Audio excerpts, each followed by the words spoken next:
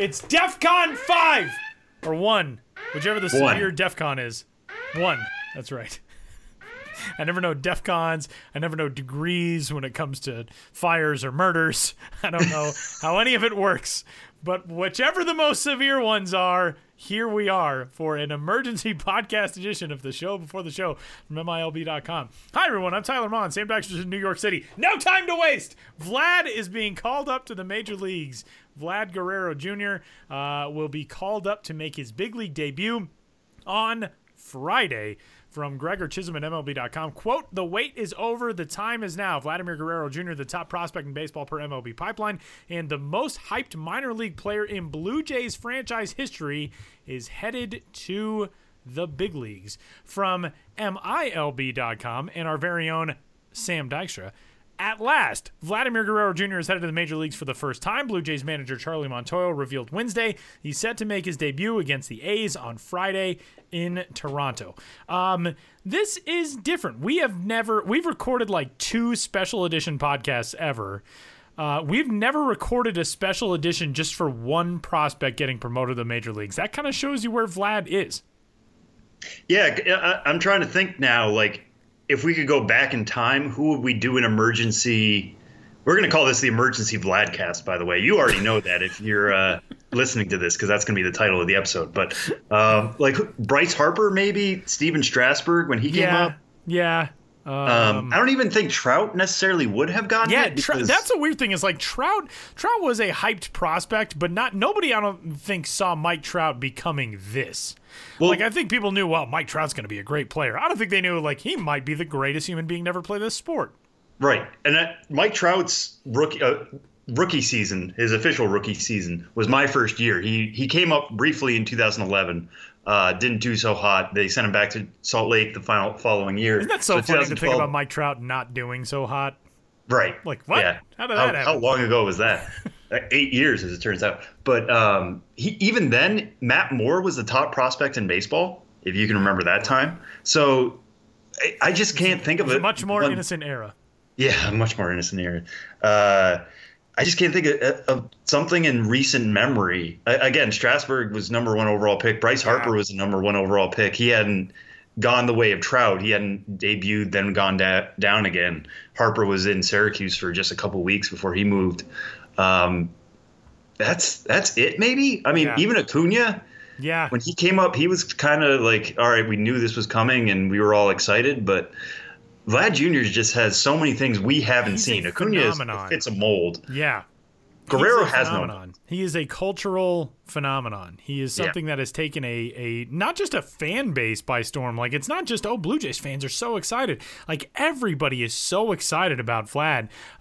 He is the top prospect in baseball, obviously very well deserved for that. He is also the son of a Hall of Famer, and Vladimir Guerrero Sr. On Twitter at VladGuerrero27 tweeted, "My son! Exclamation point. The country that saw you as a child will now see you turn into a big one. Working hard, everything can be done. I'm proud of you. Love you." And that picture of Vlad Guerrero Sr. and chubby little adorable Vlad Guerrero Jr. On the field tipping his exposed cap during batting practice at Olympic Stadium in Montreal at one time when Vlad Jr. was a little guy. Like maybe 5 in that picture, but that was pretty cool. And this is just different. This is a much different prospect promotion than, at least in my time, not just in my time with MILB.com, my time in the minor leagues. I haven't seen anything outside of Strasburg and Harper, who I think are the only other guys who are this hyped. And honestly, I think Strasburg was probably more than Harper. Harper, everybody knew was going to be a very good player, was going to be a great player. But what Vlad Guerrero Jr. has is what Strasburg had. There's something mythical about Vlad. And Bryce Harper, yes, I don't know if you've ever heard this before. He was on the cover of Sports Illustrated in high school. Nobody ever mentions that. But, and they talk about, he hit a 570-foot home run in high school and yada, yada. But I think we were exposed to Bryce Harper in other contexts outside of professional baseball for long enough that it was like, okay, yeah, we kind of know that this kid's going to be good. Steven Strasburg unless you're a college baseball fan, you sort of heard about him coming into the draft as like, oh man, this kid, he has got insane stuff. Like the velocity, he's hitting triple digits. His breaking stuff is ridiculous. There's a 25-mile-an-hour difference between the fastball and the changeup, and his changeup is faster than most guys' fastballs. Like, he had this aura about him. That's what I think Vlad has as well. Vlad is the first ever 80 grade hit tool given out by MLB Pipeline. He is a generational talent, and he has done everything at the minor league levels that he has been, where he's played, that anybody could ever possibly imagine. Vlad's worst professional season was his debut season for rookie-level Bluefield in the Appalachian League in 2016, in which over 62 games, he batted .271, .359, .449 for an .808 OPS, 8 homers, 46 RBIs. He walked 33 times against 35 strikeouts as a 17-year-old. That year in the Appy League. Jumped up the next season. Lansing and Dunedin combined 119 games in 2017. He slashed .323, .425, .485, 13 homers, 76 RBIs, 76 walks to 62 strikeouts. Last year, 95 games between technically 4 levels. He had a few rehab games with Bluefield, or with the Blue Jays GCL affiliate at rookie level, and also with Dunedin at Class A Advanced. And then he spent 61 games with AA New Hampshire and 30 with AAA Buffalo. Between those levels, 381, 437, 636, 20 homers, 78 RBIs. And he's only played 8 AAA games so far. 367, 424, 700. His current numbers for AAA Buffalo so far this season. There's just nothing left. Vlad, I had this conversation with somebody on Twitter the other day. Yes, Vlad is a sub-replacement level defensive player. And my reply to that was, I would let Vlad play in the field with a piece of old moldy French toast for a glove if I was going to get an 80 grade hit tool in the major leagues. I don't care how bad he is in the field. If I'm getting a generational talent up to the major league level to contribute to my team, I'm having it, man. Whatever it is. He could be the worst defensive player who has ever played. It's the American League. It might not have to be that long. You can stick him in the DH spot. He's going to be Vlad. And this is pretty cool. I mean, it does remind me a lot of Miguel Cabrera, who is himself a wickedly talented hitter growing up. Somebody who played third base, now plays first base, and DHs for Detroit and all that kind of stuff. But what are we going to remember Miguel Cabrera for? It's for his insanely good average. Right. Plus pop, all that kind of stuff. Nobody's going to remember the errors at third base. No, he's had a Hall of Fame career because of the bat. Chris Bryant. Chris Bryant's a modern comp to that of one of the young guys. He's not a great defensive player. Chris Bryant was brought up as a third baseman. He's had to shift to the outfield a lot. He is not a great defensive player, but he's got an MVP award. He's a dude who mashes. He hits 40-plus homers a season. Like, he is a fun guy to watch. Joey Gallo is kind of that way as well. Joey Gallo sort of has that offensive component to it, too, where he's feast or famine offensively, but he also hits home runs 9 million feet. There are a lot of these guys that it's like they've got a calling card, and that calling card is good enough. Right. But Vlad just does so many things that we haven't seen before. And you touched a lot on it reading through his stats there. This is a guy who flirted with 400 for much of last year. When's the last time we could ever say that? Between the two most difficult minor league levels, AA and AAA, he hit 381 combined. He hit 402 in 61 AA games. That was his first time at AA. It's not like he was there in 2017, went back, had already conquered the level, and they were just letting him waste away in AA. That was his first time in the Eastern League, and he hit 402 with an 1120 OPS. I remember thinking, doesn't happen. I remember thinking with Tony Gwynn, like, that's as close as we're ever going to get to maybe another 400 season. Just somebody who had the incredible eye coordination and strike zone discipline and strike zone control and could put the ball anywhere it was hit and whatever. And when he retired, I thought, well, that's it, because the game's changing and average doesn't mean as much as it used to. And I'm not saying it matters much with Vlad either, but the guy just hits everything that comes his way. He's much more selective than people think his dad was. His dad had incredible hand-eye coordination too. If you look at his walks to strikeouts, it was pretty decent too. I know we think of him as a wild swinger, but the guy put the bat on the ball a lot. Vlad Jr. also does that, but he doesn't swing as many bad pitches.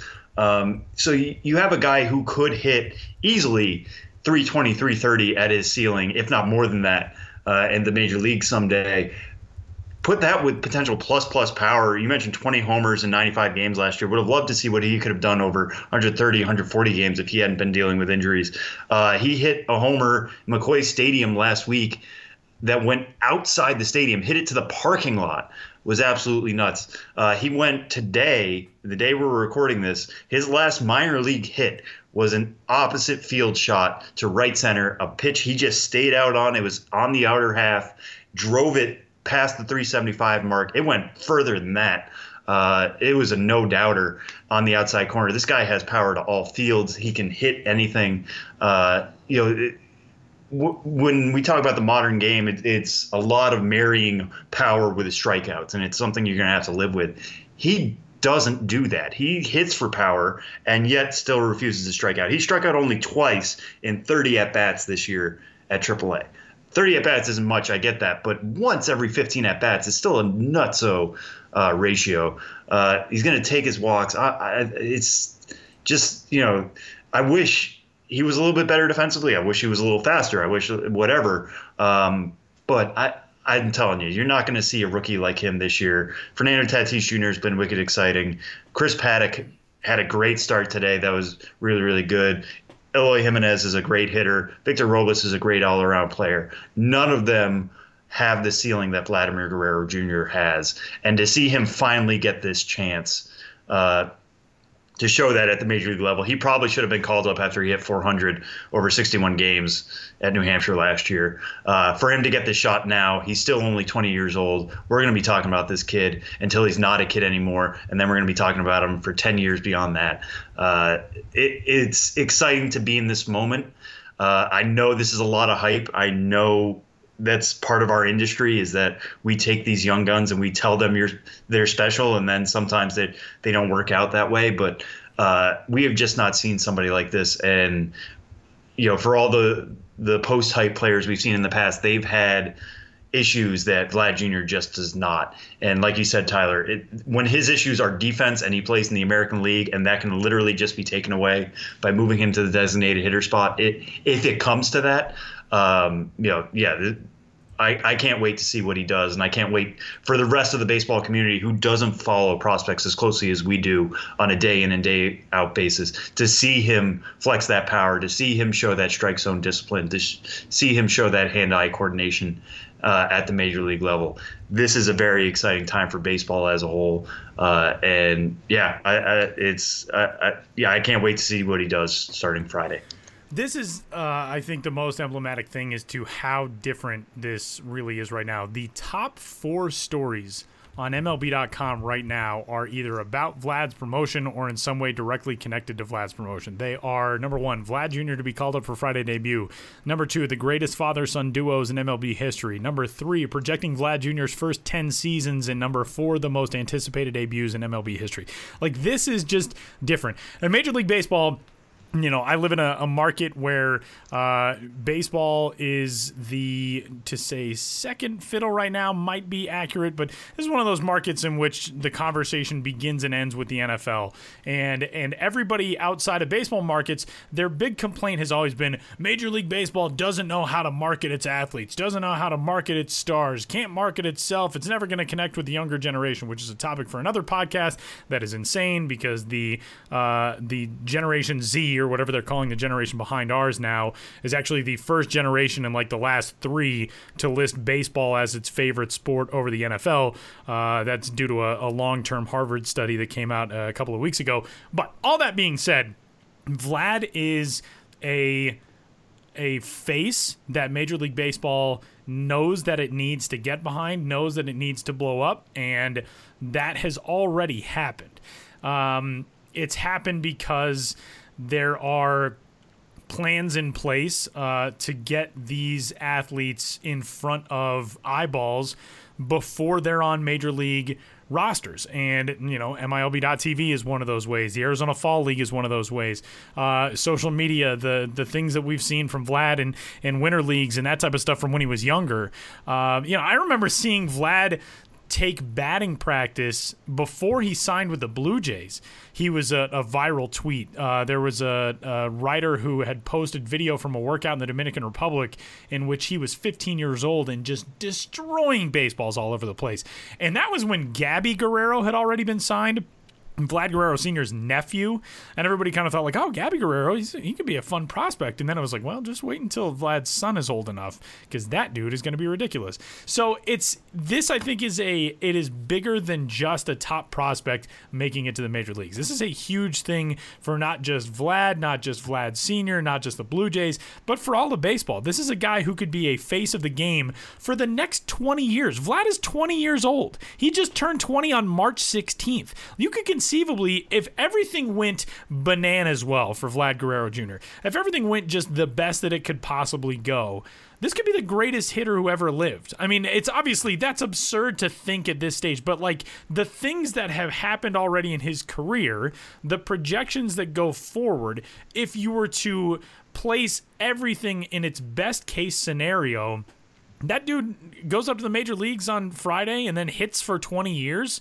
Like that's a legendary type of status that you are on the precipice of right now. Now, obviously, that all comes with a lot of caveats because he's 20 years old. Everybody in the world gets hurt at some point. Baseball is an extraordinarily difficult game. There is a much greater likelihood that it is a normal-ish career for anybody than it is, oh, this guy is the second coming of Barry Bonds. This is Babe Ruth reincarnated. But just the fact that we can have conversations like that, we have never been able really to do that. And that's what makes him so different. I mean, right now, MLB.com has a story projecting his first 10 seasons. What? That's outrageous. The optimistic projection for next year for Vlad, which would be his first full season, is 339, 412, 594. The comp to that is 2001 Albert Pujols. His standard projection would be 308, 374, 540. The comp to that is Hank Aaron's 1955 season. And the pessimistic projection for Vlad next year in his first full season would be 277, 337, 486. That's 3.5 WAR. His optimistic projection would be 6.9 WAR, which is nice, and his standard projection would be 5.2. But just like these things are absurd, man. Like I can't look at any of this with a straight face because it's just not normal. We don't have these conversations about players like this. Right. And if this were happening in like MLB The Show or some other video game that you were playing, you were just like, okay, the system's broken. Yeah, these players don't exist. This is ridiculous. It does for right now. And, like Tyler mentioned, these are projections. These are what we can look forward to, or, these don't predict the future necessarily, but they are based on what we know and what he has done in the past. These are not plucked out of thin air. And to have a 20-year-old kid and say like Albert Pujols is an optimistic view, and Albert Pujols is arguably right there with Miguel Cabrera, the best right-handed hitter of his generation, is just nuts. And if that's like even within reason, it's like it's optimistic, but it's within reason. What is above that is insane. So, not that we've doubted him, but there have been doubters at every turn with him, especially when it comes to weight and conditioning and all that kind of stuff. And he just continues to hit. So if you're going to doubt him, I had some people in my mentions today saying, well, he's no Tatis Jr. Listen, he's not in some aspects, but there is nobody like this. There's no rookie that we've seen come up like this in perhaps decades, if ever, with the way the prospect cycle kind of works now. I don't think when Ted Williams came up, anybody was as excited as they are now about Vladimir. They didn't blow up on Twitter about it. Right. Well, that's for sure. But maybe like a Ken Griffey Jr., something like that. And again, that comes from something you mentioned earlier, Tyler, which is there's something to the name here as well that I think only adds to the mythos. Yeah, exactly. I think that's a good way to put it. Yeah, Vladimir Guerrero went into the Hall of Fame last year. And Vladimir Guerrero Jr. had to take time off from the minor league schedule to go see his father make the Hall of Fame. Right. How much you want to bet? There was 10% of his brain just picturing what it would be like if he could make it there.